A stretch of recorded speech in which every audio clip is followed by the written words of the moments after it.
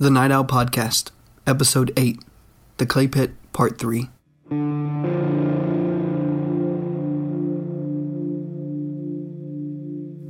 Welcome to the Night Owl Podcast. I'm your host, Stephen Ballou, and this is a place for all you restless spirits out there to tune in and hear true tales of the paranormal. I hunt these stories down, capture them from the mouths of those who experience them, and share them with you, right here. If you have a story to tell, please send an email to thenightowlpodcast@gmail.com. In this episode, Sarah and I return to the clay pit for 2 more thorough investigations. Sarah pushes the spirits to give her more answers while I start connecting the dots to this mystery by means of research and more interviews. I discover a secret about the tunnels in the cellar that coincides with Sarah's visions. Sarah gets a name for the little boy that shocks me with the knowledge I have from my research, and I make a startling new discovery regarding the fire Sarah keeps having visions of in the building. Sarah also faces the mirrors once more, discovers a new intelligent spirit who's been hiding from us this whole time, a spirit that evokes fear in both Stedman and April and may be connected to their deaths. And to make matters even more interesting, a new photograph surfaces that appears to have captured this elusive spirit in the upstairs mirrors. Stay tuned. If you're a fan of the show and are interested in getting access to exclusive extras behind each episode, consider helping us out by becoming a Night Owl patron. Visit patreon.com/The Night Owl Podcast. That's patreon.com.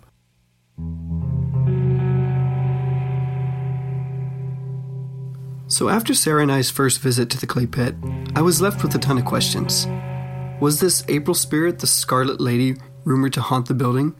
Was the little boy Sarah saw the spirit commonly believed to be Rudolph Bertram's son, who had died of an illness at a young age in the upstairs bedroom? And who was Stedman, this African-American spirit Sarah found in the same room upstairs? Was Stedman making the noises and generating the energy people associated with the boy spirit?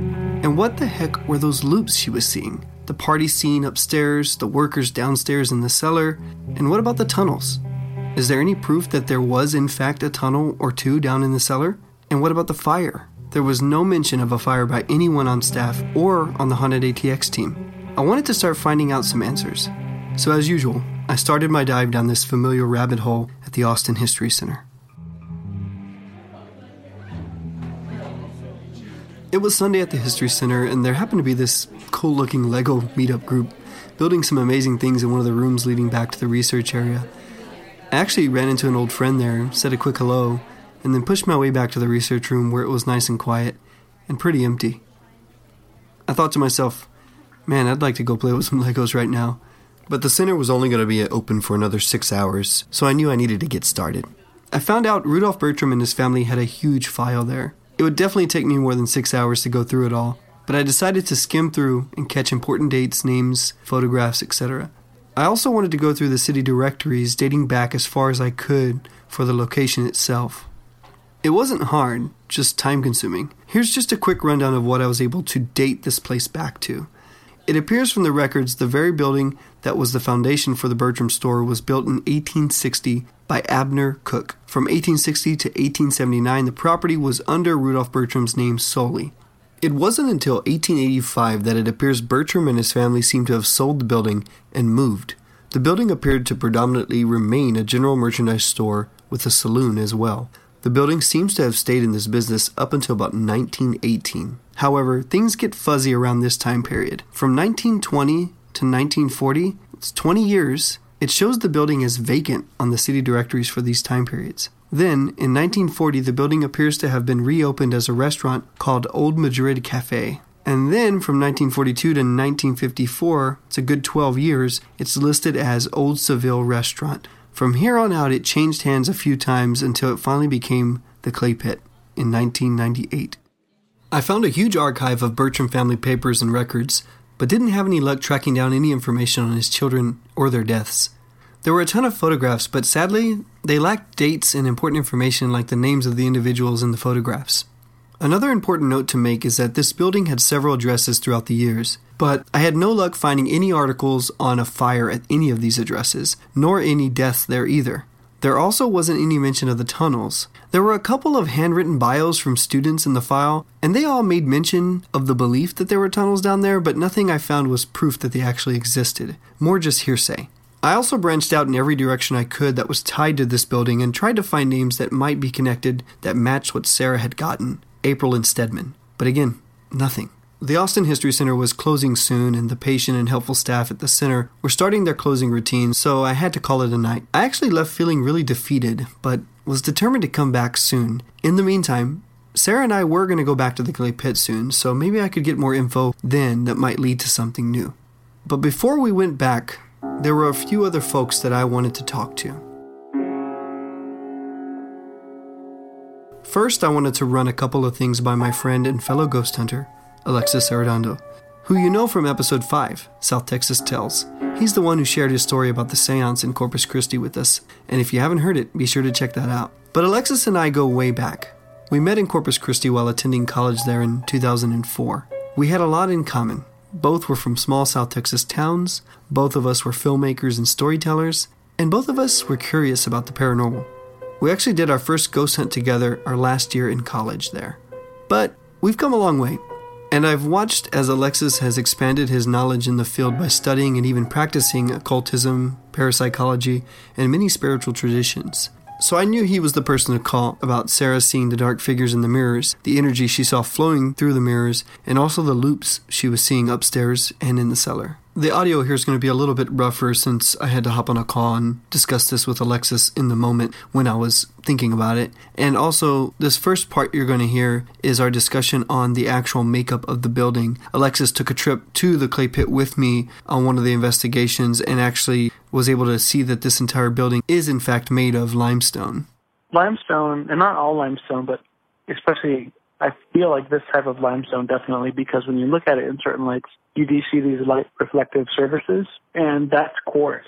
And limestone sometimes, basically limestone is made of a mixture of ingredients, but sometimes there's quartz that gets mixed in it. And what quartz does has a lot of spiritual properties, and it usually can remove, take in certain energies. But if you have a building that's completely covered in limestone, you're essentially trapping things in because it can't get out. And also, it records energy, and it's become what has been known as the stone tape theory. Stone as in this case limestone, tape as in the case like tape of sticking things onto each other. So stone tape theory basically says that the energy from the stone can stick certain energies to it.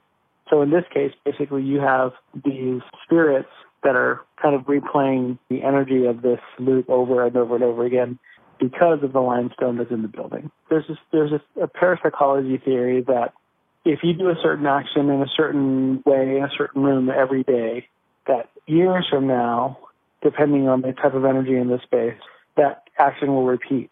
And this is kind of where we get like the residual haunting. So residual haunting essentially is just the actions of a past energy kind of replaying itself over and over and over again. So in this case, because of the limestones, because it's so strong, you really are kind of, it's like heightening that. So you basically have this constant loop going over and over and over and over because it has nowhere else to go. It's stuck in that building and it's going to continue going in that building. This limestone building is like a giant battery. The battery is on the outside and it's just looping this thing in the middle over and over and over and over and over again. Then we went on to talk about the mirrors and the black figures that Sarah had seen. So, I mean, mirrors have played a long time role in parapsychology and the study of spirituality. Mirrors are still used even today in spiritual practices. Black mirrors or obsidian mirrors were used back in the time of the Aztecs, and they call it the smoking mirror. But mirrors are used a lot because essentially they were considered to be gateways to the spiritual world. In traditional custom, when someone dies in the house, they always tell you to cover the mirrors because they don't want the spirit to get trapped inside the mirror. Or the other theory is that because the spirit will see its reflection and realize that it's dead and cause havoc through that realization, such as breaking the mirror or causing more things to happen within the home. In this case, it sounds like the mirrors are being used as a portal. The spirits are using the mirrors in order to travel in and out of different rooms or different areas of the actual location. Again, this could be something that goes back to the limestone theory, that maybe that limestone is energizing the space to create more of this possibility. And then the other thing that you have to think about, too, is in ceremonial magic, mirrors are used specifically to open up portals and gateways to let spirits come through or demons come through as well. So essentially, if you think about it in that respect, this is definitely a good theory, that the limestone is essentially empowering these mirrors and giving them the possibility, giving the spirits the possibility to use them as a portal.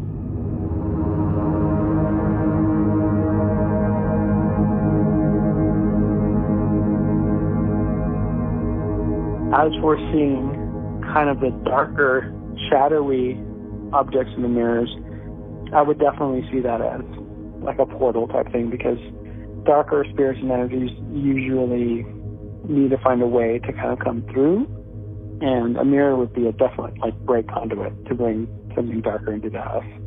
The conversation was definitely interesting and had my mind racing with thoughts about those mirrors and when Sarah and I would return, if those black figures would still be there.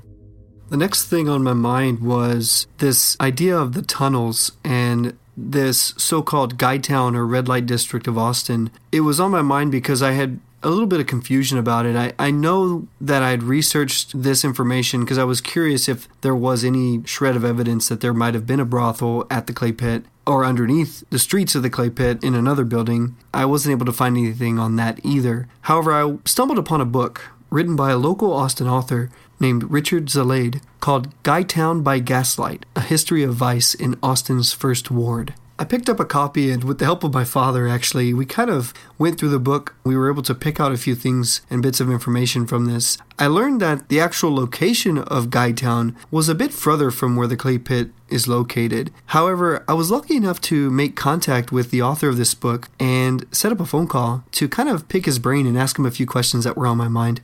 I'm Richard Zalade, a local historian, writer. Been here about 45 years now. And Guytown by Gaslight is a history of vice in Austin's First Ward, which just happens to be the exact footprint of today's warehouse district.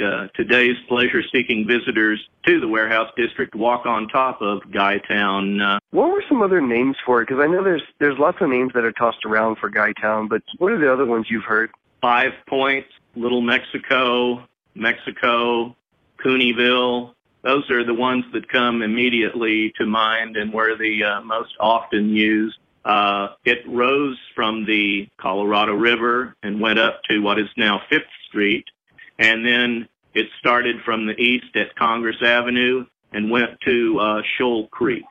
With the clay pit is located further north of Guadalupe and 16th Street. However, the stuff that would happen in Guytown, like brothels, prostitution, gambling, was it contained in that area, or were there also possibilities of other places downtown that could have this sort of seedy doings or happenings going on at the time? Well, Guytown was the most concentrated area of vice and immorality, but yeah, it was scattered throughout the city over around Red River and Waller Creek. There was a haven off and on going up to maybe about 5th or 6th Street, notorious spot along Congress Avenue. No one ever mentions the tunnels in any of the historical records. I was just curious to know if you knew about downtown area having tunnels, and if it was during this time at all. I'm not aware of any tunnels that existed. It was hard enough just digging basements. People did have basements back then, but as you know, the geology of Austin is such that you hit solid rock pretty quickly, and there just wasn't any compelling reason to have tunnels, at least downtown. More than tunnels, you had ditches that were dug for pipes, and then they were covered over. Because you got to remember too that Austin was little more than a frontier town population-wise at that time, and there was no real industry other than the ice plant and the gas company that furnished gas made from coal to provide the lighting. So there wasn't any heavy industry or need for tunnels really. So this was interesting. Guytown was actually located many, many blocks south of where the clay pit now stands. However, talking with Richard, it was clear that these sort of brothels and gambling dens weren't isolated just to Guytown. They were also in spots throughout downtown as well. So it's not completely implausible that there was possibly some brothels in the neighborhood of the Clay Pits building. But the one thing that he was unsure about was the tunnels. And I was going to have to do some more research if I was going to get to the bottom of this one. But thankfully, I would find another clue to these tunnels in a conversation I had with Bali, one of the owners of the Clay Pit. What do you know about the tunnels? And if you do know stuff, is it stuff you just heard, or have you actually seen some actual proof that there was tunnels here? There has been a few incidents that one time we had some pests were coming out. So we had a company come in, and they had to plug out all the holes. So we decided to just joke around it and slide how far we can slide the copper wire and see how far it can go. It was pretty interesting to see that it actually, I would say, went definitely about 5.5, 6 feet deep. And we were like, okay, so there are some areas. So I know they are blocked up and all that, but the rumor, it did verify to us that the rumor is not rumor. There were actually some sort of a passway or walkway over there across the street. What wall was that on? Where was that where you pushed the copper through? Oh, as soon as you walk down the cellar on the right-hand side, right now we have a nice little wooden closet built out in there because we've been storing our extra stuff like glasswares and flatware, stuff like that. I went on to ask Bali about the location of the supposed other tunnel that might have led to the state capitol. Because on my first visit, I had really only noticed the one that was to the right at the bottom of the stairs of the cellar. That one had a clear archway that looked like a doorway, so I could see how that being bricked up looks like a bricked up tunnel. However, I hadn't seen anything else, so I was curious about this other tunnel. So if you see that one when you walk down the cellar area, all the way straight, the wall, as soon as you step down the stairs and you see straight across, we have 3 very beautiful Indian paintings over there too, and then you see a ledge. You will see a tiny little arch in the corner area. That arch, actually, if you start digging it deep down, that arch means something. It was the top of some pathway entrance to that. So if I'm assuming, I'm sure if you go dig it down there, you had to step down, or there will be some stairs, because it will not be the same level of tunnel. It would be actual tunnel. You step down in a basement, and then it's starting to go somewhere else. So now I had a clearer picture, and I knew where these supposed tunnels were believed to have been. When you go down the stairs to the cellar in the Clay Pit, and you immediately take a right when you hit the bottom of those stairs in the cellar, there is an archway that's now covered by a shelf that holds dishware and flatware. Well, it wasn't until I went back a second time that I noticed this smaller archway that Bali was talking about. It's another archway that matches the same top of the archway of the other door to the right of the bottom of the stairs, but this one is located on the main front-facing wall down in the bottom of the cellar. So if you go down the stairs and you look all the way at the end of the cellar, that main big wall, you look down towards the bottom of that wall, and there's a small archway that gets cut off by the floor. And it appears as if it was a doorway that might have had stairs leading down to that part of the doorway. So I'm not sure if there was tunnels, but there's definitely these framed out doorways and tops of archways, which are kind of interesting, that have now been bricked up by a different type of brick. And what was really interesting to me was that this smaller cut-off archway towards the bottom of the floor was the same wall that Sarah was seeing the main tunnel that the men were carrying boxes through. And I didn't even know that that's where the tunnel was supposedly supposed to be. I had only really been shown the tunnel to the right of the bottom of the stairs that has the shelf in front of it. So it's interesting that Sarah was seeing a main tunnel on the main wall without seeing any archways. It was Friday, February 13th, and I was standing outside the Clay Pit once again, and I was waiting on Sarah and her husband, Renee, to arrive. I was excited to have Renee back on this investigation. I recall how helpful he'd been at the tavern. Sarah had used his energy to help us lure the spirit of Emily out of hiding, and then later, we used him to push the angry spirit of Walter away so Sarah could get more answers from Emily. I wasn't sure if we'd need him again for something like that this time around, but I was glad he was coming on this second investigation with us. They arrived shortly, and immediately, Sarah wanted to get inside and check out one of the mirrors. You coming back to the mirror? I just had to check something. Okay, no shadows. Good. Feet are still here. They are? I was wondering about that. Yeah, we can go anywhere. If you want to go down there, we can. I have to remember how to turn the light switch on. Get your camera ready. Oh. We're depending on your pictures now. Spirit photographer. No pressure. Sarah and I were teasing Renee about trying to take another photograph like he had done at the tavern. The one that gave me, the staff at the tavern, and a lot of you listeners goosebumps. Boy, it sure would be awesome to get a photograph like that again here, but honestly, we all knew the chances of that were slim to none. Sarah wanted to head down into the cellar right away, but this time, we were mostly left on our own. Alexis, who, let me make a quick clarification, I called her the general manager in the previous episode. She's actually a manager, not the general manager. That was my mistake. But anyway, she wasn't working this night, and Dredd, another manager, had given us freedom to do our thing for the next few hours while the staff cleaned up and closed the place down. So, we went down into the cellar. Sarah had a seat and pulled out her notepad and started to have a conversation with April almost immediately. Can you... Yes, I did find it. It was in the front. Oh, well, thank you. I am not. I am just wearing one thing today. He's very safe. Renee, she doesn't... She's like, who the hell's that?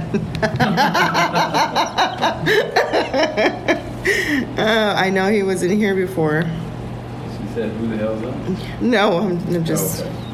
She's just asking. She's inquiring about you. So can you tell me why are you not like the rest of them? Kind of in a loop? She doesn't know what I'm talking about. Okay. Can you not see the other people that are here with you? It's just Renee? Yeah, I don't know what he's doing.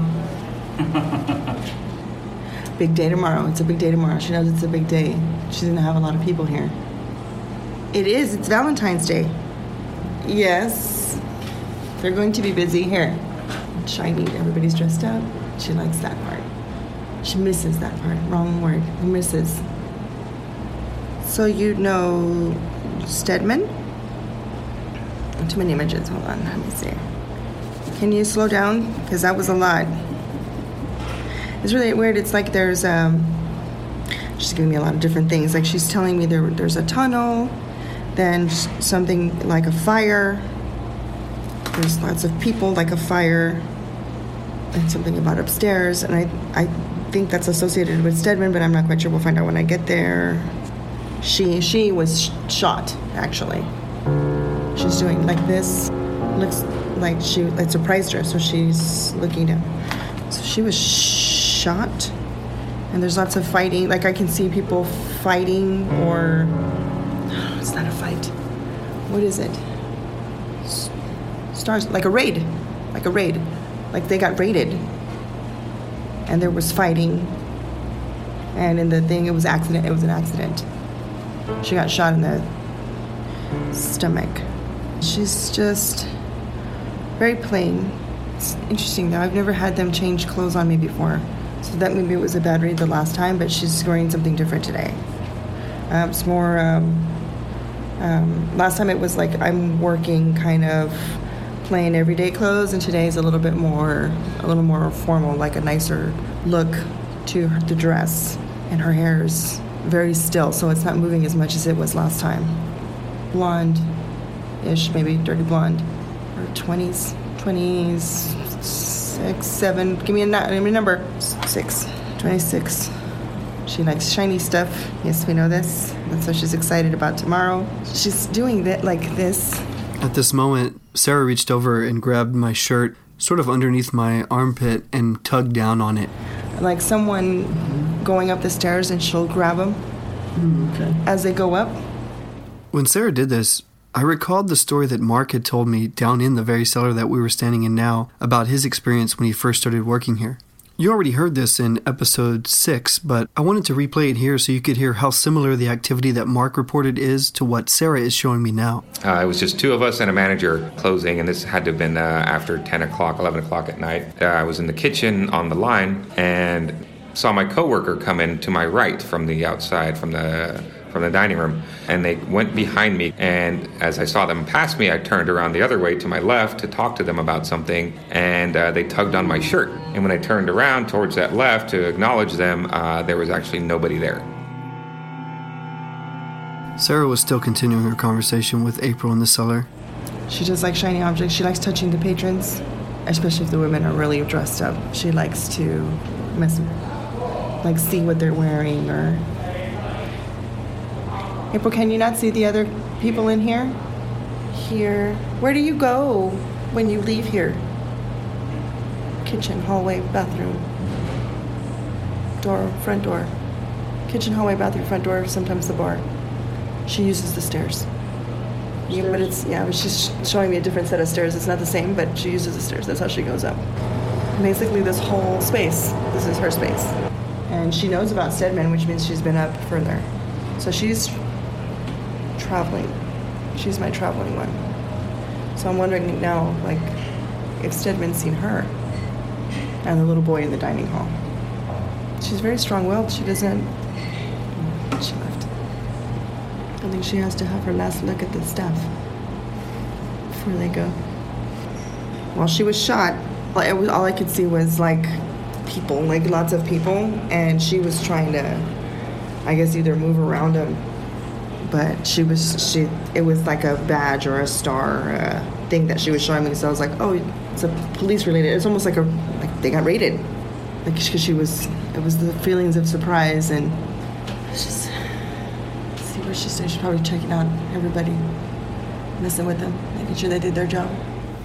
Sarah was saying that April appeared to have a routine where she liked to go up to the first floor at closing time and either check up on or mess with the staff. She couldn't decipher which one it was. Meanwhile, we all stayed down in the cellar as Sarah finished up her sketches from the conversation she had just had. Renee was sitting right at the foot of the cellar stairs at the first table there. Sarah and I were one table back from him. Suddenly, Sarah reacted to something she saw on the stairs, and she didn't appear to be too pleased with what she was seeing. That is not it. What the hell was that? What'd you see? That was really weird. It was like a ball, like a little, I don't know how to explain it. Like if somebody blew a cloud of smoke and it just rolled downstairs and then it was right there, like checking out Renee. And then it just kind of went around and then it went right back out. It was a ball of smoke? It was like a little, not a perfect ball, but kind of moving. That was weird. Alrighty then. Oh, that was weird. Okay. What'd you feel? It scared me. It was very cold. Okay, I felt cold on my hand. I was wondering about that. That was really weird. All of a sudden, it's super cold. I'm like, what was that? Okay. It's like they were coming to check you out. What's going on there, husband? You sure it was me? Hey, come over here. I'd have made Steven move. In that moment, when Sarah reacted to something cold, I was actually holding the mic out in front of her, and I actually felt a cold gust of wind brush across the back of my hand. But this moment was short-lived, because suddenly, another visitor popped into the cellar to deliver a message to Sarah. How did you get down here? What was that? That was Stedman. I need to go upstairs. Okay. So he came down? He told me to get out. Get out. Let's get out. Oh, there's April. She's up here. Where's she? Okay. She's just hanging out right there by the bar. We can go upstairs? Yeah. We were making our way up to the second floor. This is where Sarah had issues with the 3 mirrors behind the bar. A couple of black figures staring back at her had multiplied to about 7 by the end of the night on our first investigation, making Sarah uneasy and weary of that second floor. I'd be lying if I said I wasn't nervous going up these stairs to face those mirrors once again. But soon, we were there. But the black figures, thankfully, they weren't. No shadows. Good. Still the same. But as for the loop, the rotation of people going through that party scene on the second floor, it was still there. And here it goes. Like clockwork. That's awesome. So this is that other rotation. This is the other little stamp that stops when he walks through, so I'm going to follow him. We're laughing. And then he's gone. And then it starts all over again. Beautiful. That's awesome. Things seemed to be much better now that the black figures were no longer in the mirrors. Maybe Sarah's theory about them being omens regarding her health scare had some validity, but now that things were less ominous upstairs, Sarah wanted to check up on Stedman, the spirit of the African-American teenager who seemed to stay in the back room, known as the Bombay Room on the second floor. She wanted to learn why and how he'd appeared downstairs in the cellar to warn Sarah to get out after seeing the odd shape of smoke on the stairway. Upon us three entering the Bombay Room, Sarah was mentioning that Stedman was a little unsure of Renee. Stedman, he's safe. He's not going to hurt you, I promise. He's saying we're safe here. Who am I hiding from? Are you going to talk to me, Stedman? So you know April. How do you know her? Okay. How old are you, Stedman? What did you used to do here? What was your job? Stedman, you can talk to me. You don't have to just show me pictures. You want to say something? Is there a message you want to give? Why are you... Can you not talk to April by yourself? Not since the fire. Okay, so the fire is at like a point. I bet you that guy's over there. At this moment, Sarah was distracted, and she was saying that she bet the big guy, who Stedman called the Keeper in the last episode, was out there in this loop again. She stepped out of the doorway to observe the loop once more. What do you see? It's that end of that loop. He doesn't interact with them, neither did they. So he keeps referring to that man who's in that loop? Yeah. It's so weird. Fat, round man. There's a big emphasis on how fat this man was. So really? He must have been a really heavy set man. Yeah. The steps are heavy. He's got a big belly. So this is, I call it the suspender era. So whatever era it was, everybody's wearing suspenders, it looks like. Stedman's got like a overall type that kind of have the little loops up here. And it's too big for him. So he's really kind of like swimming inside of it. I can't see his feet. Nor can I see the other man's feet, for that matter. I just hear his footsteps, which is really odd. It's almost like the floor is supposed to be a little lower. It's like I only see like this, from just above the ankles, like if they're cut off, like right here. And that's what you see of the people up here? Yeah. And is that what you're seeing underneath? And I think that's the feet that I'm seeing underneath. I think it's okay. like they're not really solid. So I'm wondering if they did something to the floors. Or maybe they're just, since it's just an impression, maybe it doesn't matter. But there's two references to a fire here. Okay. And it must have been like a major fire. It has to have been after they had died, between you and I being here. So it must have been a fairly, I want to call it fairly recent. I don't know when, but it's not going to be in their timeline. It's going to be really? after. So after they had passed, there was a fire? There was a fire in the building. Cool. And it was a significant fire, must have been, because they were both mentioned it. So it's probably not like a small kitchen fire or anything like that. It was like a significant change to the building. And they both showed you that? And they both showed me that. So that's common between the two of them. It's this other person that I'm not quite sure. They seem to be afraid of him, but I don't see him. Like here, he's just kind of interacting with this loop. So he's not interacting with me. So I don't know if he was just so abrasive maybe that his energy is still here. I don't know. It's really weird, but they're both kind of like very skittish about. They both mentioned him. Like she's just kind of going, there's this fat person running around here, that kind of thing. But she's not. She's more a little defiant, I guess, about it. Mm-hmm. And he's more afraid. And then when April showed you the fire, is there any differences in it? Or are they both showing you it, or are they mentioning it? How are you seeing it? I'm seeing it. Mm-hmm. Like it's heavy, thick, very thick smoke. It's everywhere. It almost feels like they felt helpless. Like I can see kind of people running through the smoke, but like they weren't able to help. They couldn't. They were just kind of stuck. What do you want me to tell her? He's insisting. Okay. I'll tell her, Stedman. And then he's okay. And then he's gone. Okay. What do you want to say? But he's not going without her. He's not going to go without her. I don't know what that means. And he left before I could ask. I want to know how he died. So far, we'd been at the clay pit for just about an hour, but already things seemed to be going much smoother than the last visit. With no more shadow figures looming in the mirrors, Sarah appeared to be much more focused, and the spirits seemed to be communicating to her with ease. There were a few things I was already taking notes on. First, I needed to look more into this fire she kept getting references to by both April and Stedman.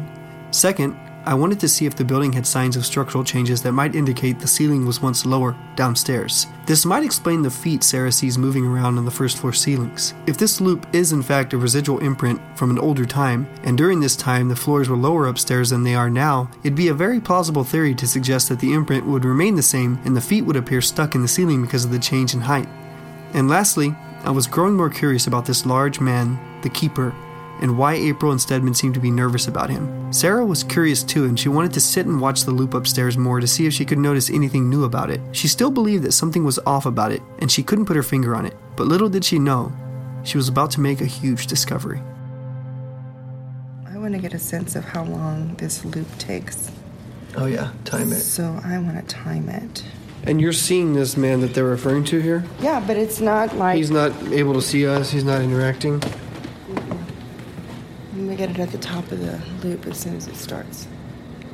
Because this is different from downstairs. Downstairs are constantly in motion. They come in and out, still carrying boxes. It's like they're working, like they're doing everything, but it's never the same. Well, it might be a repetitive pattern. I've got to pay attention. But it might be like one pattern, and then another pattern, and then another pattern, and then it died. Okay, ready? The loop started, and Sarah began timing it. The audio here is very soft because she's whispering to herself, but what she's doing is just describing the pattern she's seeing. I'll boost the audio here so you can hear this part, but just note it's going to sound a bit rough.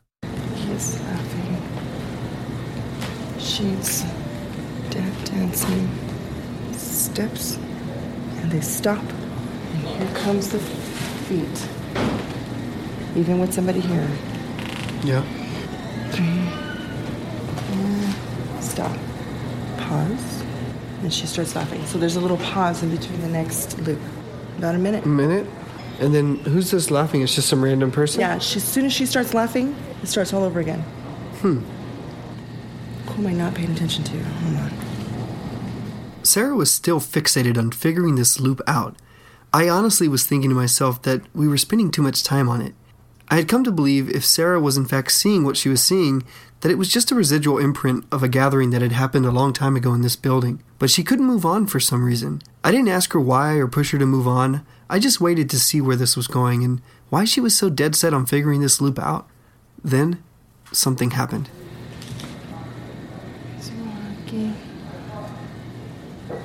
Who are you? Oh, and he's gone. Tell me what you saw. Somebody who's acknowledging me. They're hiding in the loop.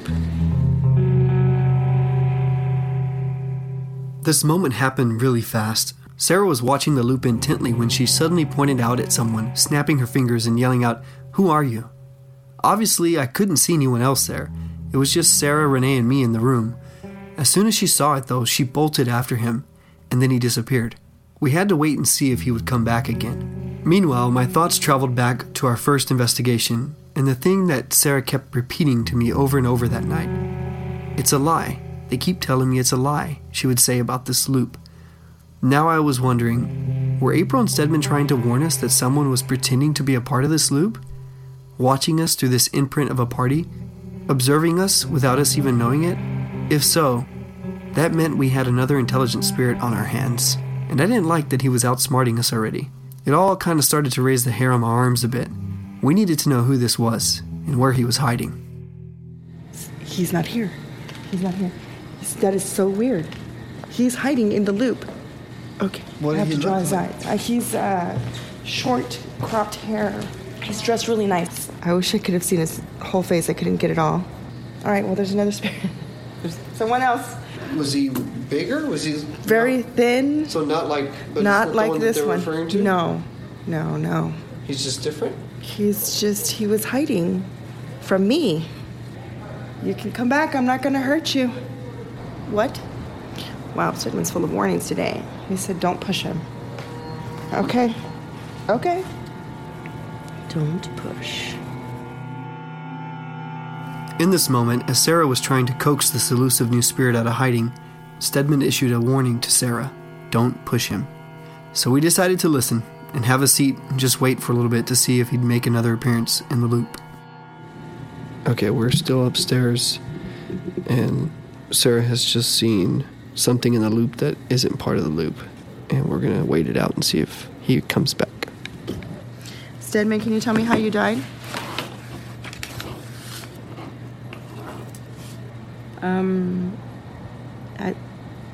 It doesn't matter. Okay, do you want to just... Don't show me, just tell me. Why would they have done that? Misunderstanding. Okay. I haven't gone downstairs yet, but I'll tell her when I see her. We were seated by the Bombay room, waiting for this elusive spirit, and Stedman started to give Sarah a bit more information. But suddenly, the new spirit came back, over near the upstairs bar by the loop again. This guy's back. This one's not so nice. Why are you hiding in the loop? My husband's like a magnet. It's fantastic. Don't you touch him. Don't do it. You keep your distance. Who are you? I don't want to ask Stedman. You tell me who you are. He's just very threatening, very menacing. He's mean. I don't like him. He left again. I don't know what he was going to do to you. He was going over to you. You were sitting in this, close to the space that I saw him in earlier. Okay. Stedman says, don't push. We're going to go back down? Yeah, let's go back down and let April know what Stedman wants. This new elusive spirit apparently walked over to do something to Renee, who was sitting near the upstairs bar. But Sarah issued her own warning to the spirit, and it seemed to subdue him. But he was still being a bit dodgy, so we decided to head downstairs, deliver Stedman's message to April, and see if Sarah could get any more info on this new spirit from her. We were heading to the cellar, but Sarah said April was on the first floor near the cellar stairs when we got down there, so we stopped there. April, Stedman says he's not going anywhere without you. That made her happy. Okay. And sad at the same time. Okay. One thing at a time. Kitchen. She likes to go into the kitchen sometimes. Okay, so she likes to go into the kitchen sometimes, so sometimes the staff is there. The glasses were practice. What were you practicing? Okay, so apparently she broke some glasses at some point in time, but that was just because she was practicing touching. And she's never done it again. She's never broken the glasses again. She won't do that again. It was an accident. She's not too thrilled about the music either, so she's saying slow. I guess she likes slower. It's noise, too much noise. That's what she's saying. But yes, this is her space. Can you tell me why you can't, why can Stedman not talk to you? Okay, she wants us to go downstairs. Okay. Then April wanted to go back down to the cellar, so we did. She likes that man. Wait, she likes what? That man, she likes him a lot. Oh, Yeah. Dredd? She likes the staff, apparently, quite a bit. Well, a few of the staff members, quite a few of the staff members. She wants us to know that it's safe now. Everything's okay. I don't know what that means. Can you be more specific? Oh, okay. It's safe from the little ball, Renee. Renee, you're safe. Okay? She doesn't know what that was. What was it? It was what? This one. But he's not supposed to be down here. Who is this, April? A letter. Spell for me. Oh, I was not expecting that. Okay, can you do it again? Dowdy? Too much. Let's go back. Start again. Show me again. Okay, I've got that wrong. All right. Star boxes.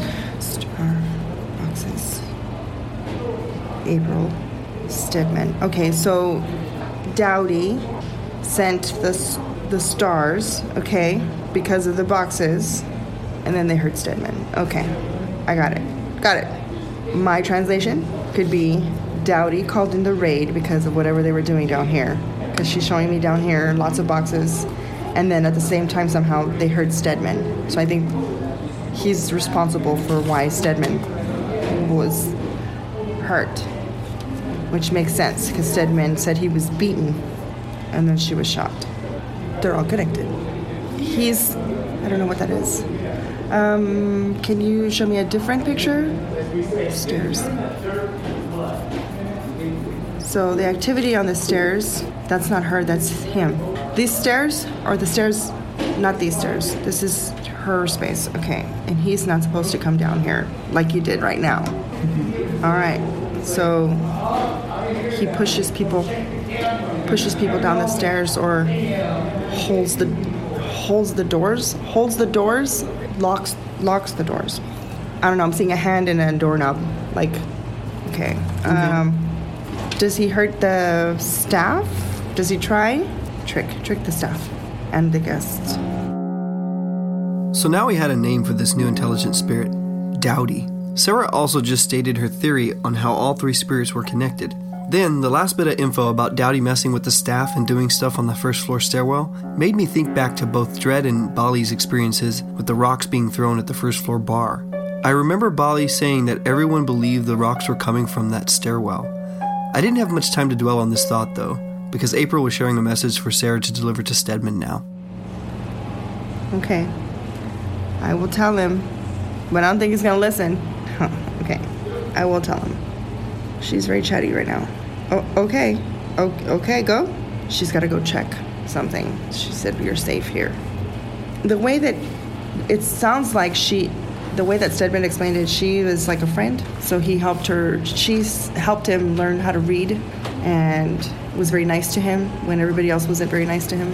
That's what it kind of sounds like. And when I asked him how did he die, he said he was beaten, but it was a misunderstanding. So I don't know what that means. I just want to know, now this Dowdy person, and I'll ask her if I see her again. I think that's just, I want to make sure that that's an actual name. And it's an L you're looking for here, for April. Oh, really? And the interesting thing, when I asked her about this guy, what his name was, she showed me in flashcard fashion. Like if somebody was throwing a flashcard at you and so that you could guess what letter it was, that's what she did. She was like, this letter, and then this letter, and then this letter. That's how she spelled it. And I wasn't expecting that. I was like, okay. And so I had to be patient and wait for her to show me the next flashcard. But that's how I got the name. Then Sarah mentions the fire again. And then the fire and the stairs are a concern. So the fire was something that must have happened after they passed away. And they're both referencing the fire like it's like a separation. So I'm wondering if it was such a significant fire that maybe they had to remodel or do something to the structure and that ruined how they were able to communicate. That's really odd. And when you saw Stedman here, how did that happen?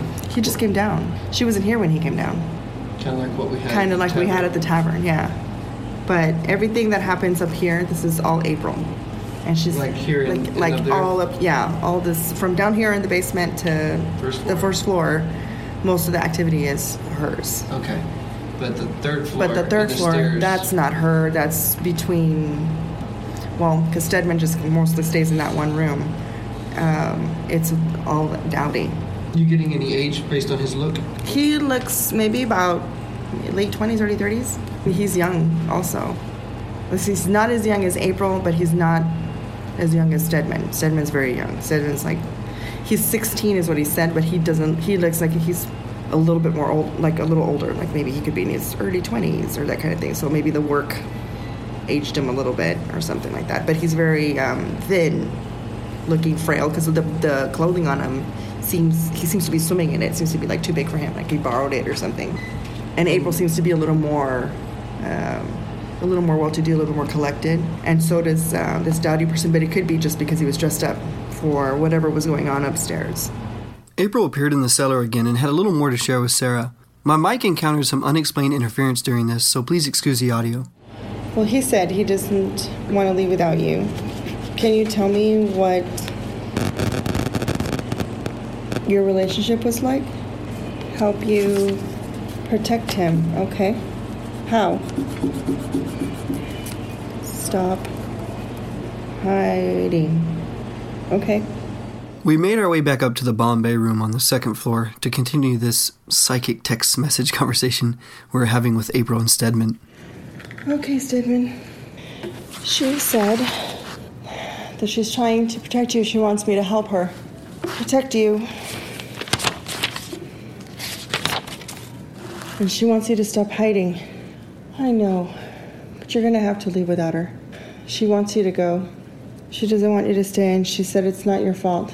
How does she look? She looks good. She looks in control, if that makes sense. Okay. That does make sense, doesn't it? Sure. Do you want to show that to me? She did show that to me. Did she make those? They were very pretty.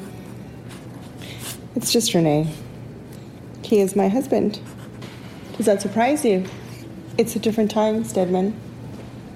I know. Okay. Do you know what caused the fire that you guys keep mentioning? The light bulbs were not safe? The power was not, like, electrical?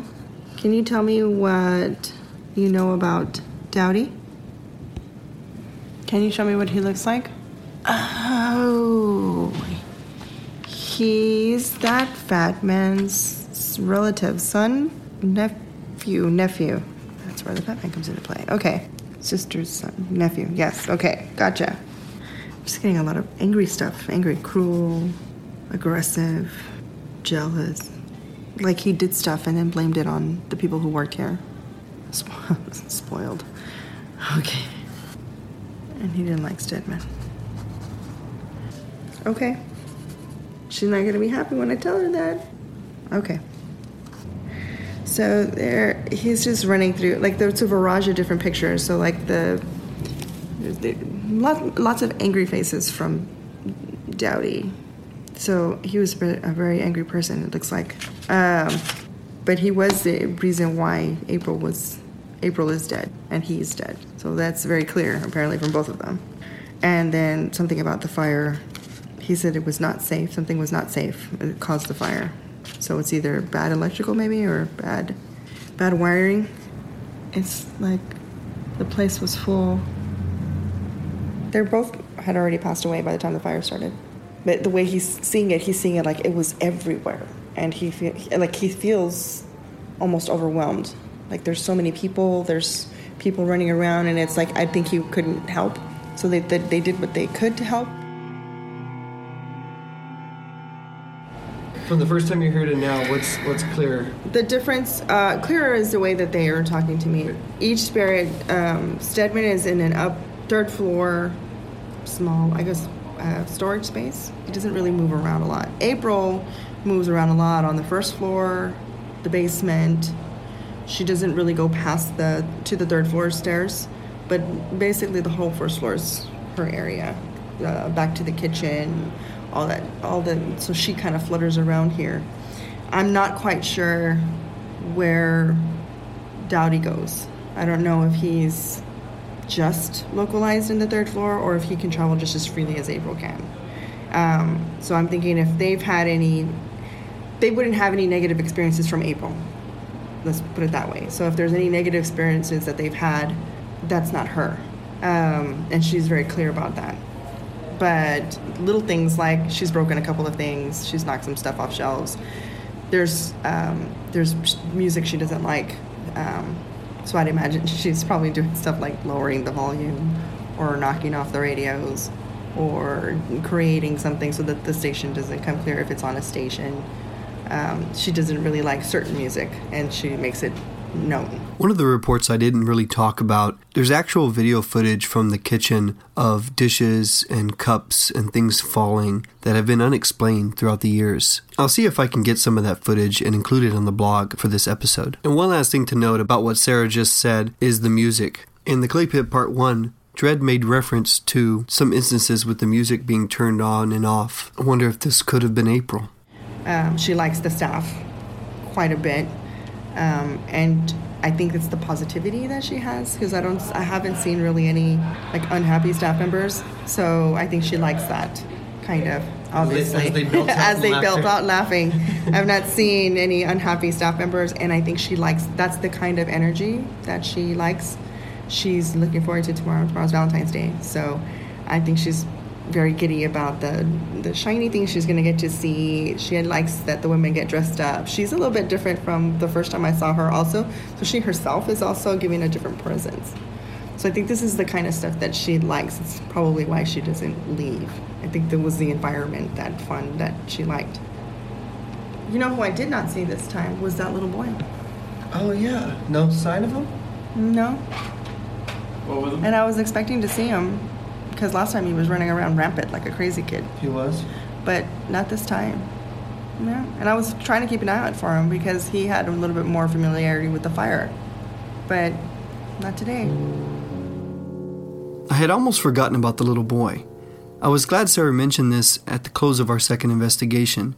It was a bit peculiar that he hadn't made his presence known at all during the 3 hours we were there, but we'd be back soon for a third and final investigation, and I was hoping we could get some validation for the things that Sarah was witnessing by this point. Sadly, however, my research continued to lead me down a path to nowhere. I couldn't find anything on April L. or a Stedman, or a Dowdy for that matter, that had any connections to the building. But again, it's kind of like finding a needle in a haystack. The building had changed addresses so much that it's hard to find in newspapers and records. Then, it went through many different hands, changing what type of business it was throughout the many years it's been here. I would need more info if I was going to connect all these dots. I also wanted to get to the bottom of this fire. Sarah kept bringing it up, and I needed to know if I could get any sort of proof that the building had had a fire at some point in time. Research wasn't turning up much at all. I went back to the History Center, but I still couldn't find anything.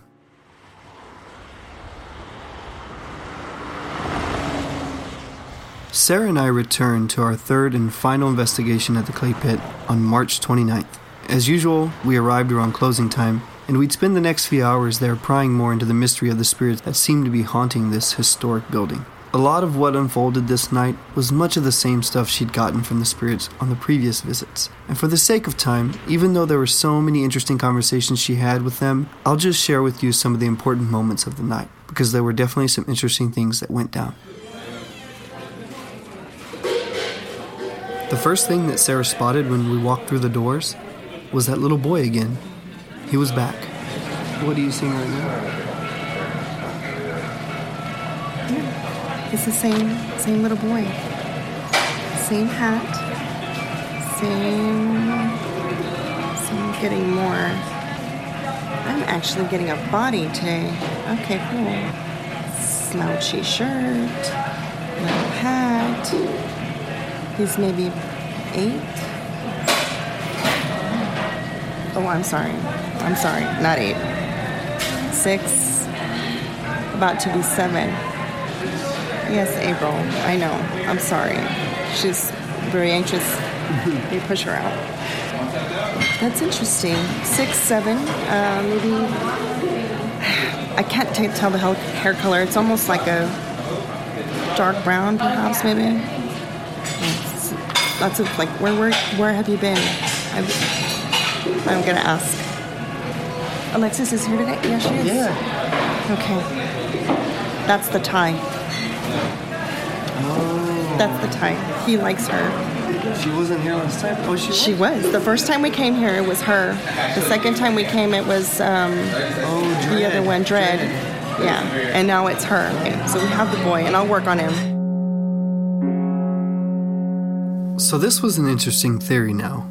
The boy was very present during our first investigation, then was entirely absent during our second, and now, suddenly, he's back and very active on the first floor as we walked through the doors. The connection Sarah was sensing was Alexis, the manager. She was closing and helped us out on the first investigation, but she was absent on the second. But now, she was back and helping us out again, and so was the boy. I found this interesting because of 2 things I knew that Sarah did not know. One, Bali had shared the story of the customer who was breastfeeding in the Bombay room on the second floor who reported the boy. Then, secretly, Alexis had shared with me off the record that she'd had experiences similar to that as well. Alexis is also a recent mother, and I started to make a connection with what Sarah had just reported and these 2 pieces of the puzzle. 2 mothers sensing a childlike spirit, especially upstairs in the Bombay room, and now Sarah pointing out that this boy seems to be connected to Alexis and is active when she's around. We were hanging out in the main dining hall, waiting for the crowd to leave, and Sarah was seeing both April and the boy still. Then, she said something that took me by surprise. This boy's name is Toby, by the way. And how did you get the boy's name? He was running, I was asking. So he ran around a little bit and first gave me just a letter. And I was like, all right, whatever. I'm just going to ask April. So that I was kind of like playing with him. And he finally just ran around and said, Toby. Okay, what I'm about to share with you is really strange. And I wrestled with whether or not to include it in this episode. But it's just too damn weird and interesting not to. So, this name, Toby. It's not something I've found through all my research online or at the History Center. And truthfully, it's not the name of any of Bertram's sons. And as we all know by now, the theory behind this kid is that he was one of Bertram's children that died of an illness in the house. But there is something very interesting about the name Toby that I wanted to share with you. Call it a coincidence if you will, but the odds of this happening is so impossible, I'm still trying to wrap my head around this. But listen to this audio clip from my first interview with Diane from Haunted ATX. In addition of the 8 children the Bertrams had, 4 of them unfortunately died here. They lost 1 child, and then the next year they had a good year, no one died, and the following year they lost 2 little girls, 8 and 10, to diphtheria, and a little boy whose name or age we do not know, to typhoid is what I read. Obviously he must have been somewhere under the age of 7, and I like to think of him as Tobias. He speaks to me in that language, not in a ghostly sense. This was the interview I did with Diane in March, and most of that segment ended up in the Clay Pit Part 1. However, I ended up cutting out the part where she mentions the name Tobias because I thought it was a little odd to include it since there wasn't anything else that went along with that name. But once Sarah had uttered the name Toby on this third investigation, my mind went back to what Diane had casually laughed about in her interview. Now, I needed to get her on the phone and ask her more about how she got that name. When did you start referring to it? When did this sort of come to you that you would say his name would be Tobias? It was probably fairly early on, because I've been telling it that way for, the past year or so. Yeah. I just felt his name was Tobias. What can I say? It just came into my head. Another interesting thing happened on our last night there up in the Bombay room. While Sarah was having a conversation with Stedman, he asked her for a favor. He wanted her to remove something from the doorway so he could leave the room and travel downstairs. Sarah was a bit confused, and we followed along with her as she searched for this item Stedman was referring to. What? What did he say? He's like, can you take that off the ground so I can go downstairs? Take what? I don't see anything. We walked to the doorway entrance to the Bombay room. I had a flashlight as well, and we searched the entire doorway area, but couldn't see anything. Then Sarah noticed there was another doorway that had been sealed up and no longer opened. It just had a non-functional arched wooden door. We checked the inside but couldn't find anything, but when we went around the outside, Sarah and I discovered something. Hidden right alongside the bottom door frame was a coin. That's hilarious. It's a coin. It belongs to a medium. I can feel it. Here. I don't want it. You don't want it? Well, I don't know if I want it. I don't want it. So Stedman is now out of that room? Yeah, he's out here now. I don't know if he can go see April. That's the other... Okay, let's test the theory. How about you go downstairs, if you can, to go see April? Then I don't have to deal with any of you guys' messaging back and forth. I'm going to grab my stuff, and we're going to move on. I kept the coin. It's nothing special, just an old penny from 1982. I'll post a photo of it on the blog for this episode. Before heading down to see if Stedman was downstairs with April now, Sarah was getting more information on the fire. We were in the main hall on the second floor, and Sarah began walking from the Bombay room towards the bar. She passed the halfway mark a little and was just slightly closer to the bar area when she started signaling where she was seeing the fire. After the fire had to have been a little further down, right? Where do you think the fire was? Okay, so...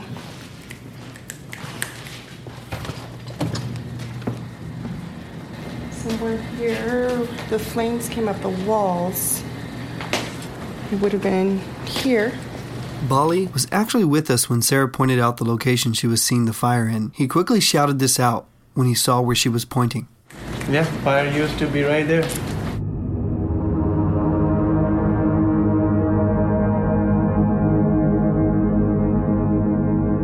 So as you know, I was unable to find any records of the fire anywhere.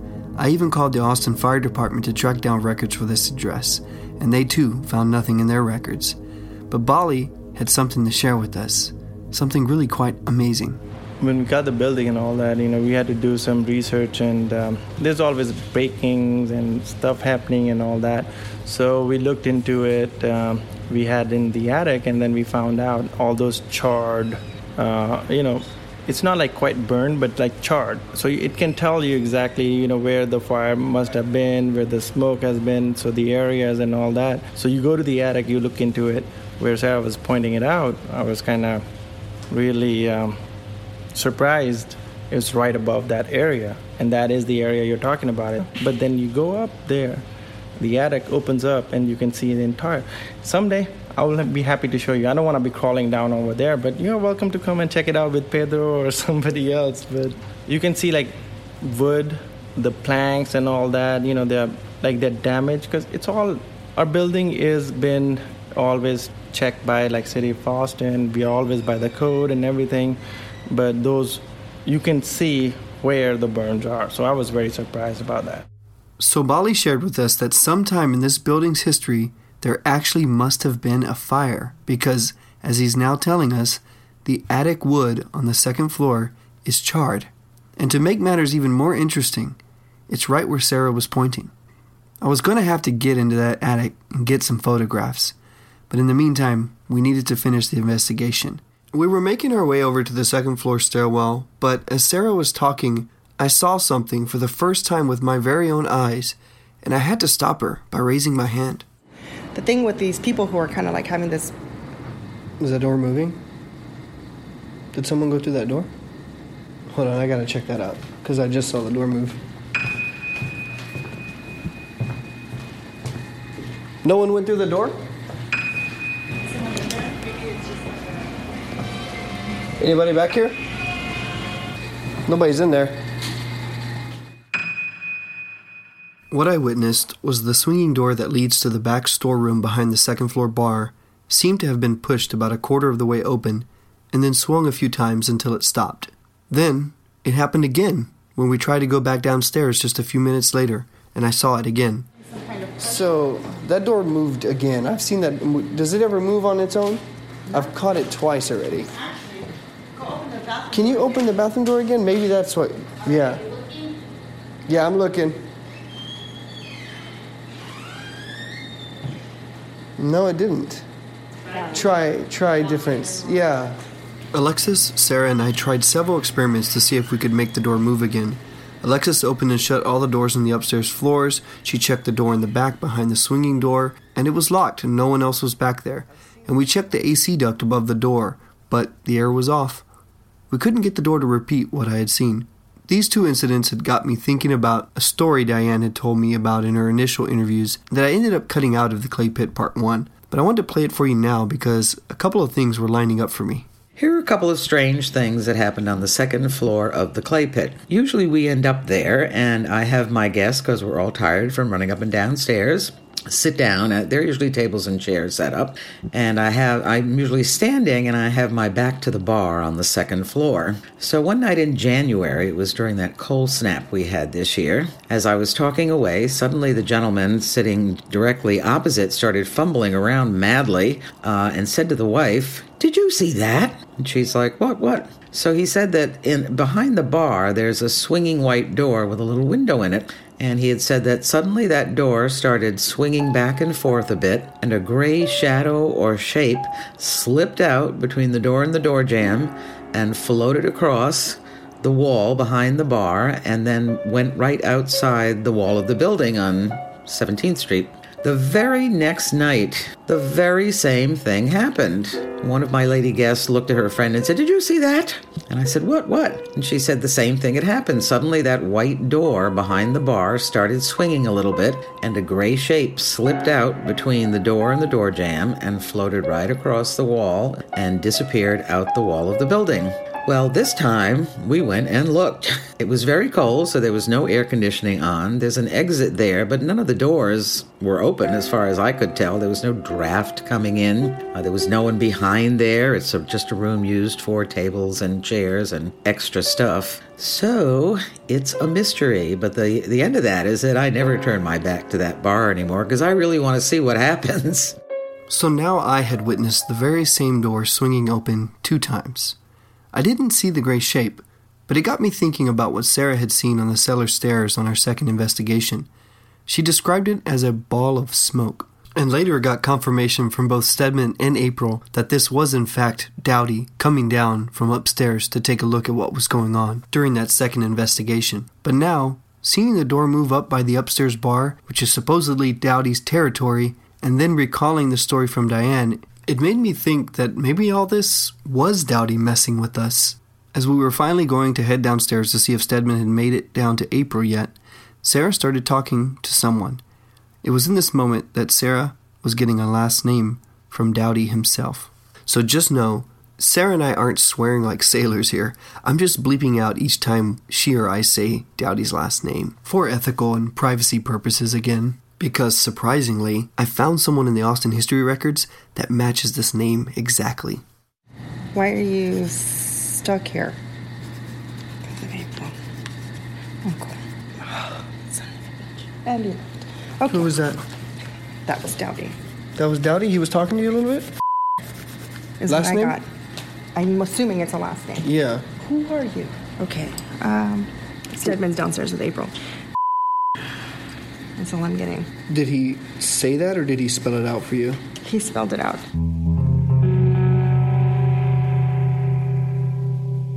What's really fascinating here is that I was only able to find one Dowdy who ever lived in Travis County. I checked all the census records at the Austin History Center and online, and the last name of this Dowdy is exactly the same last name that Sarah had just gotten. Even more interesting is that this Dowdy moved to Austin in the late 30s and remained here for some time, at least through the 40s, from what I'm seeing. Not only is this the time period that Sarah has been guessing, this Dowdy person happened to be in his late 20s around 1940 as well, which is also the age Sarah sees him as. Another thing I'd like to point out is that Sarah's spelling of Dowdy's first name is different than the one I found in the history records. Both spelled out sound the same, but are completely different spellings. And throughout the investigation, Sarah kept saying, I think this might be a nickname. So now that I had actually found the full name of this Dowdy person in the census records, I can see how the way Sarah spells it, it's easier and it feels like it might have been something someone would have adopted to make it easier for people to pronounce and spell. And now, Sarah was getting a little bit more on the deaths of both Stedman and April and how they were connected to Dowdy. Dowdy, between April and Stedman, it seems like he was the reason why April was shot and Stedman was beaten to death. But all of that happened behind the building, like back there. Back there? Back in the, like, somewhere behind, like, there should, like, it's almost like the building's supposed to end somewhere around here. So somewhere in there, in the back, they were outside, and Stedman saw what happened to April. He came out, and they ended up beating him to death. That's what I'm getting. Imagine where we're standing is outside on the floor. Okay, April's here. Dowdy's here. Some other people, couple other people. There's something happening back here, like a party or something behind them. Lots of yelling. So these guys are saying something. April's saying something. These guys they're like drunk, or Dowdy's kind of like egging on a lot of fighting. So something happens, and back here somewhere, somebody does something. Oh, God, I can't even see it. So, like, they get into a fight. April's coming out, so April gets shot somewhere here. And then Stedman can see her. He comes out, and then it's just a big fight. They beat up on him. And then, come on, Dowdy. And then he lied. It appeared that was all Sarah was going to be able to get from Dowdy, so finally we headed back downstairs to see if Stedman had made it down to see April. And he did. They were actually on the first floor together, so we sat down by the cellar stairs, and Sarah tried to get some more information from them together. Oh, okay, so Dowdy is stuck in the loop on purpose. She did that. I could release him if I wanted to. That's what she's saying, but she wants to keep him there. Well, he did say that he lied. What did he lie about? Okay, tell me again. So essentially, to get out of trouble for what happened to April, they blamed Stedman. From what Sarah was getting, she seemed to believe that Dowdy was at fault for the deaths of both April and Stedman. Exactly how, we don't know, but what she pieced together was that he called in some sort of raid of police or men, and there was a big fight. April got shot accidentally, and Stedman saw what happened and ran over to help. Then he got attacked and beat to death. This last bit of information regarding Dowdy lying seemed to indicate that he lied about how April died and possibly put the blame on Stedman, in turn getting him killed or possibly just passing the blame off to someone else so he wouldn't be questioned. April, can you...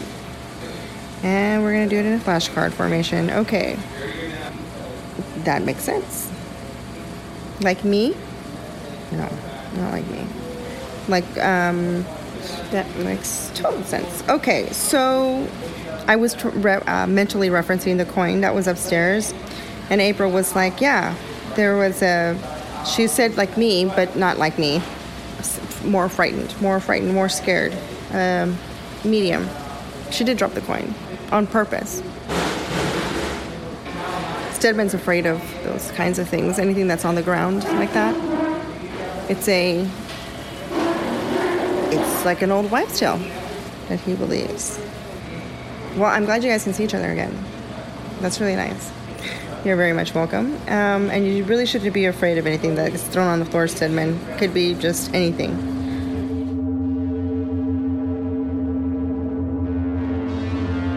It was time to wrap up. We'd gotten a lot from this last session. The weird instance with the name Toby, the last name from Dowdy that matched what I knew from my research, connecting what I saw upstairs to the stories Diane shared and possibly the smoky figure Sarah had seen on the last visit, the coin that seemed to have been keeping Stedman locked in the Bombay room, and last but not least, we had some confirmation of the fire, at least from what Bali was telling us.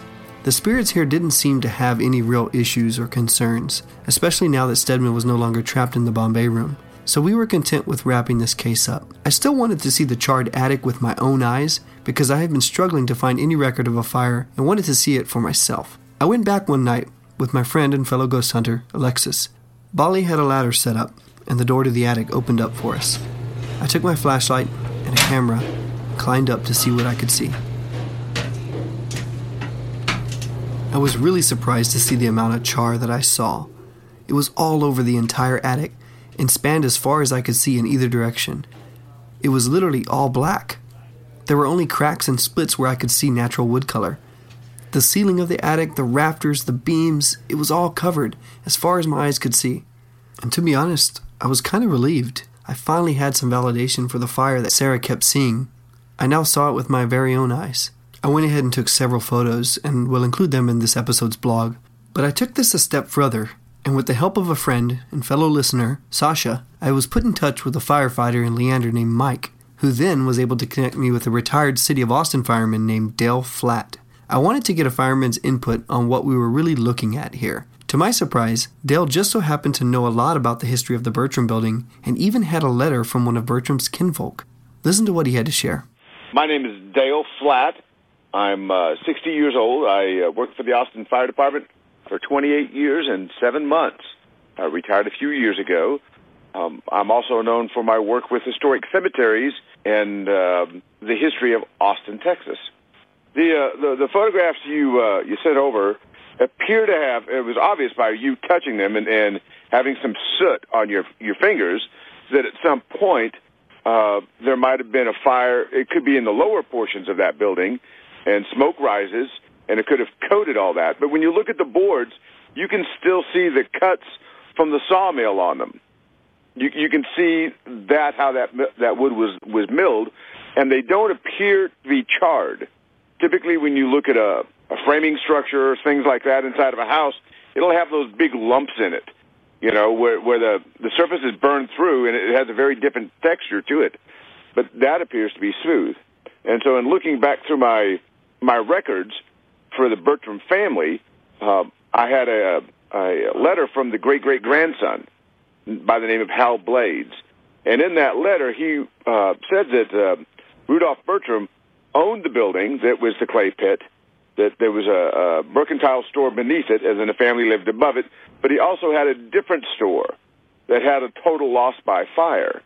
And so it's very conceivable that the fire may not have been inside of the clay pit, that they used the reclaimed wood from the other location and used it inside of that location.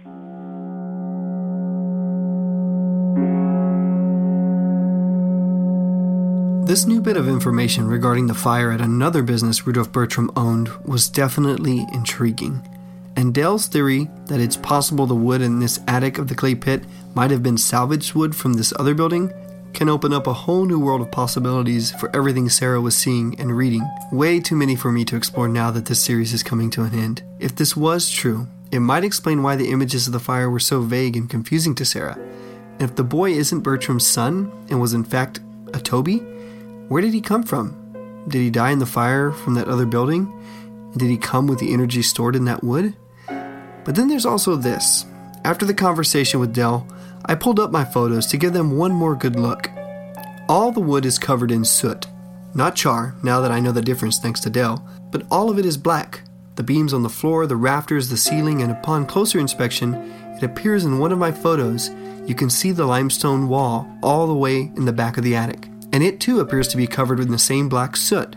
So it's hard to think that if one could salvage wood from a devastating fire, that it would all go into building an attic that consists of many various sizes of lumber. I don't know if we'll ever solve the mystery behind this fire and the soot that's in the attic of the clay pit, but I'm content with knowing that this is evidence of an actual fire.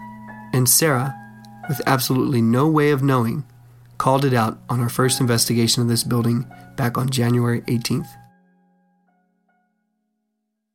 I was pretty content with ending this episode here, but you won't believe what happened on May 1st.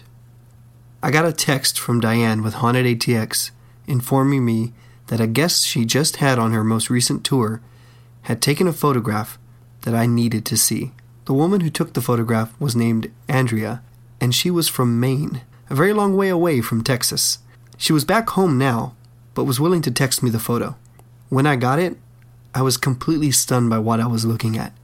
I had a feeling I knew what spirit she had captured in this photo because of the location. It was on the second floor, and in the shot, you can see the bar and the 3 mirrors behind it. And in the reflection of the middle mirror, you can clearly see someone just sitting there, wearing a dark suit. He looks young, very thin, and pale, and has what appears to be dark, slicked hair. And it appeared that his arm was resting on the bar. I quickly texted the photo to Sarah, and she messaged me back, saying, "That's Dowdy."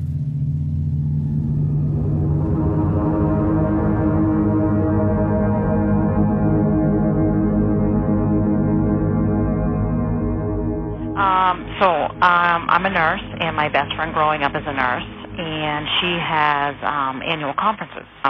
So we were in Houston, and my niece and my sister-in-law live in Austin. So we decided after her conference was done that we would go over to Austin.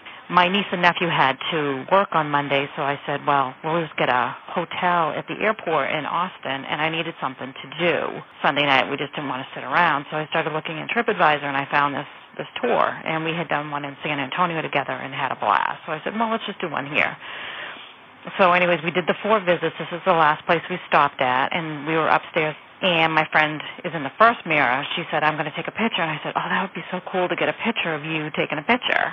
And I never looked at the photos until Monday morning because I was saving my battery in case we had to Uber back to the airport. So I'm sitting in the airport Monday morning looking through the photos and enlarging them, and I remember I said, oh, there you are, it's so cool, and I slid over to the middle mirror, and I handed the phone to my friend, and I said, he wasn't on the tour. So she's like, oh my God, I can't believe you got that. It kind of freaked us both out at once. At the same time, so I think it was our layover in JFK, I went ahead and sent it to Diane, our tour guide. Well, there was 6 of us, so there was 2 gentlemen from Brooklyn, and I know this wasn't them because they were down the stairs. They were headed down the stairs when I took the photo.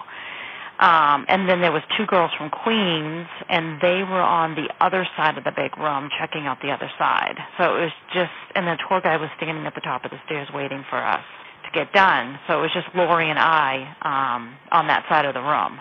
Yeah, so I knew definitely it wasn't the guys that were with us. Were those guys at all wearing any type of, just to rule it out, what were they dressed like? Both guys had T-shirts on. I would say both of them were in their early 30s. One was Greek, dark-skinned, and the other one, he looked like he was Scandinavian. He had an accent, blondish hair. It looks like a gentleman sitting at the bar, and even though I know it's sideways, and it looks like, to me, he has a suit on, and he definitely has the haircut that would have been, I'm thinking 40s, 50s, you know, that type of neat haircut, but kind of greased, you know, kind of combed up and over. That's what it looks like to me.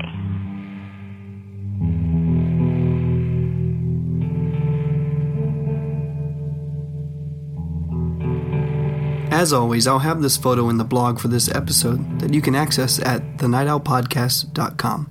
Just click on the blog tab on the homepage and click on this episode's blog link.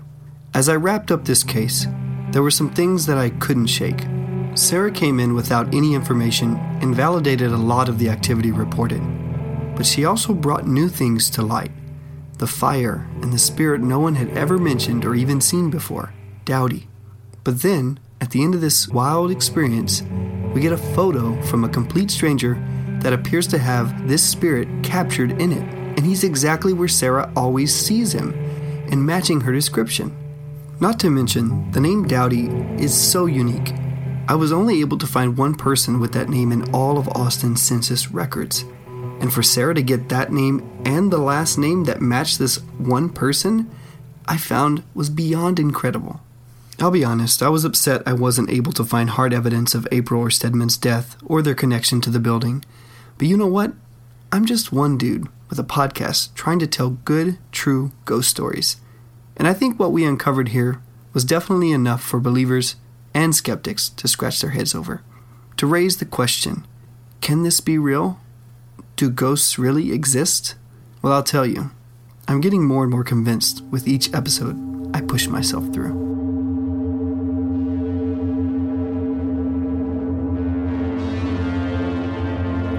Remember to visit our Patreon page at patreon.com/thenightowlpodcast and consider becoming a Night Owl patron.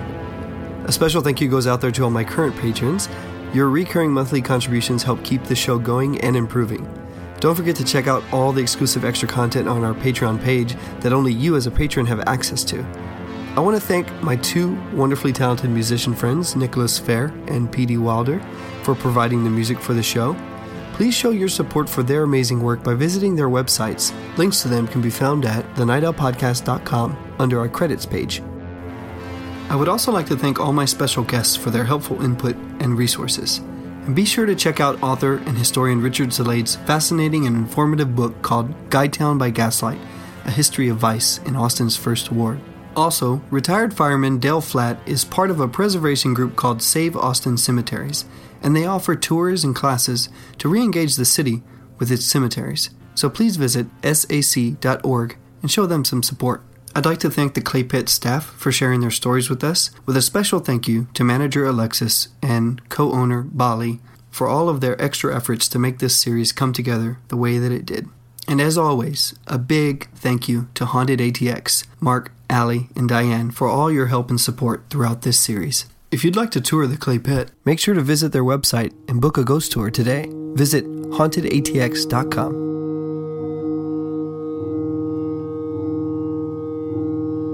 Thanks for listening to episode 8 of the Night Owl Podcast.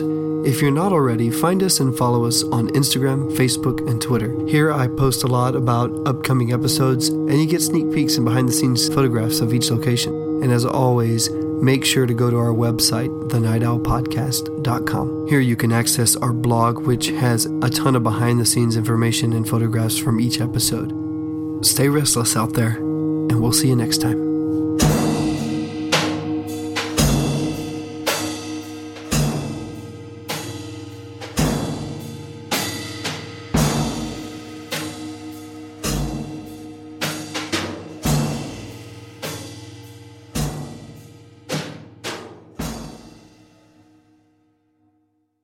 This podcast was mastered by David Dalton of Driftwork Sound. If you're ready to up the production quality of your podcasts or music, go to driftworksound.com.